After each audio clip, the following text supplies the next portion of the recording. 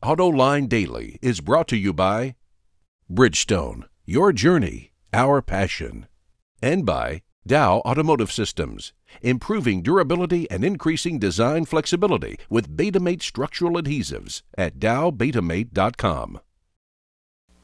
Hello and welcome to a brand new week of AutoLine Daily. In today's show, we'll take a look at how hybrids are dragging down the green car segment, Cadillac makes a push towards autonomy, and John remembers the late Jim Harbaugh. But now let's get to the news. Daimler is boosting production at its plant in Alabama. Company chairman Dieter Zetsche says that it will have the capacity to build 300,000 vehicles a year by 2015. Last year, the plant built 185,000 vehicles. By next year, Zetsche says that close to 1 out of every 2 Mercedes sold in the U.S. will be built in Alabama. Well, this green car thing is not catching on like people thought it would. As we reported last week, sales of electric cars shot up 50% in the U.S. market in August. Even so, they only account for 0.4% of all car sales. And sales of hybrids and plug-ins actually fell, dragging down the whole segment. Last August, this group of green cars hit 64,000 units in sales, but this year, that dropped to 62,000. So the segment is shrinking at a time when the overall market is booming. Here's our AutoLine insight. Some hybrid owners are simply trading their hybrids in for an electric car. That explains why EV sales are soaring while the whole green car segment is shrinking.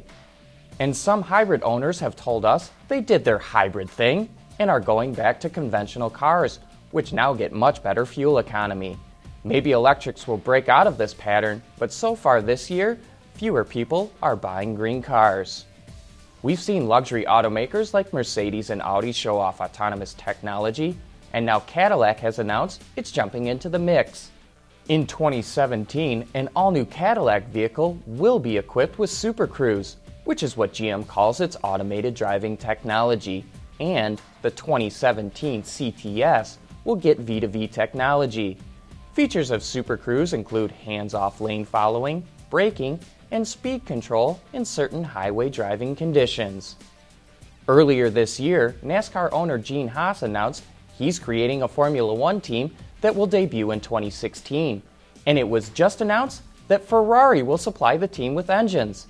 In a statement, Ferrari says the collaboration could expand beyond powertrains and involve all related technical services. But as you Formula One fans know, Ferrari is struggling this year.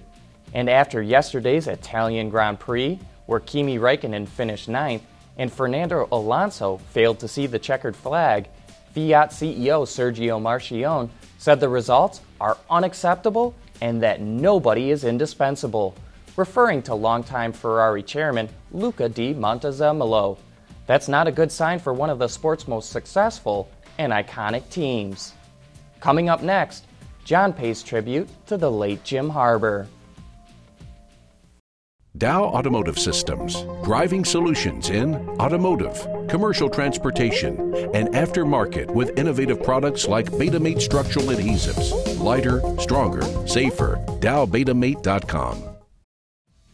We were deeply saddened to learn over the weekend that manufacturing consultant Jim Harbaugh passed away at age 86. Harbaugh, who spent most of his career at Chrysler before going out on his own, stunned the U.S. auto industry in 1982 when he released a study documenting that Japanese automakers were able to build a compact car for $1,718 cheaper than the Americans could. While many American executives believed that was due to low Japanese wages and unfair trade practices, Harbaugh showed that the real reason was because the Japanese ran their manufacturing operations more efficiently. He went on to establish the annual Harbaugh Report, which compared the manufacturing efficiency of assembly, stamping, and powertrain plants in the North American market. Those reports helped GM, Ford, and Chrysler figure out how to catch and, in some cases, surpass the productivity of Japanese-run plants. One reason why Jim Harbaugh was so effective is that his background was in finance. In fact, he's the only executive I ever met who started in finance and then switched over to manufacturing. He literally looked at manufacturing operations as a financial analyst would, but with a deep knowledge of operations. Jim had a pretty gruff personality and he could rub people the wrong way, but I can tell you that underneath all of that, he had a heart of gold. I say that because Jim Harbour was a good friend of mine and was a mentor of mine throughout my career. He gave me invaluable advice, helped me plan a career path, and provided me with deep insight as to how this industry works. Harbour's work had an enormous impact on the auto industry and on manufacturing in general, and his legacy is that he left the auto industry in better shape than he found it. Anyway, those are some of my closing thoughts, and with that, we wrap up today's show.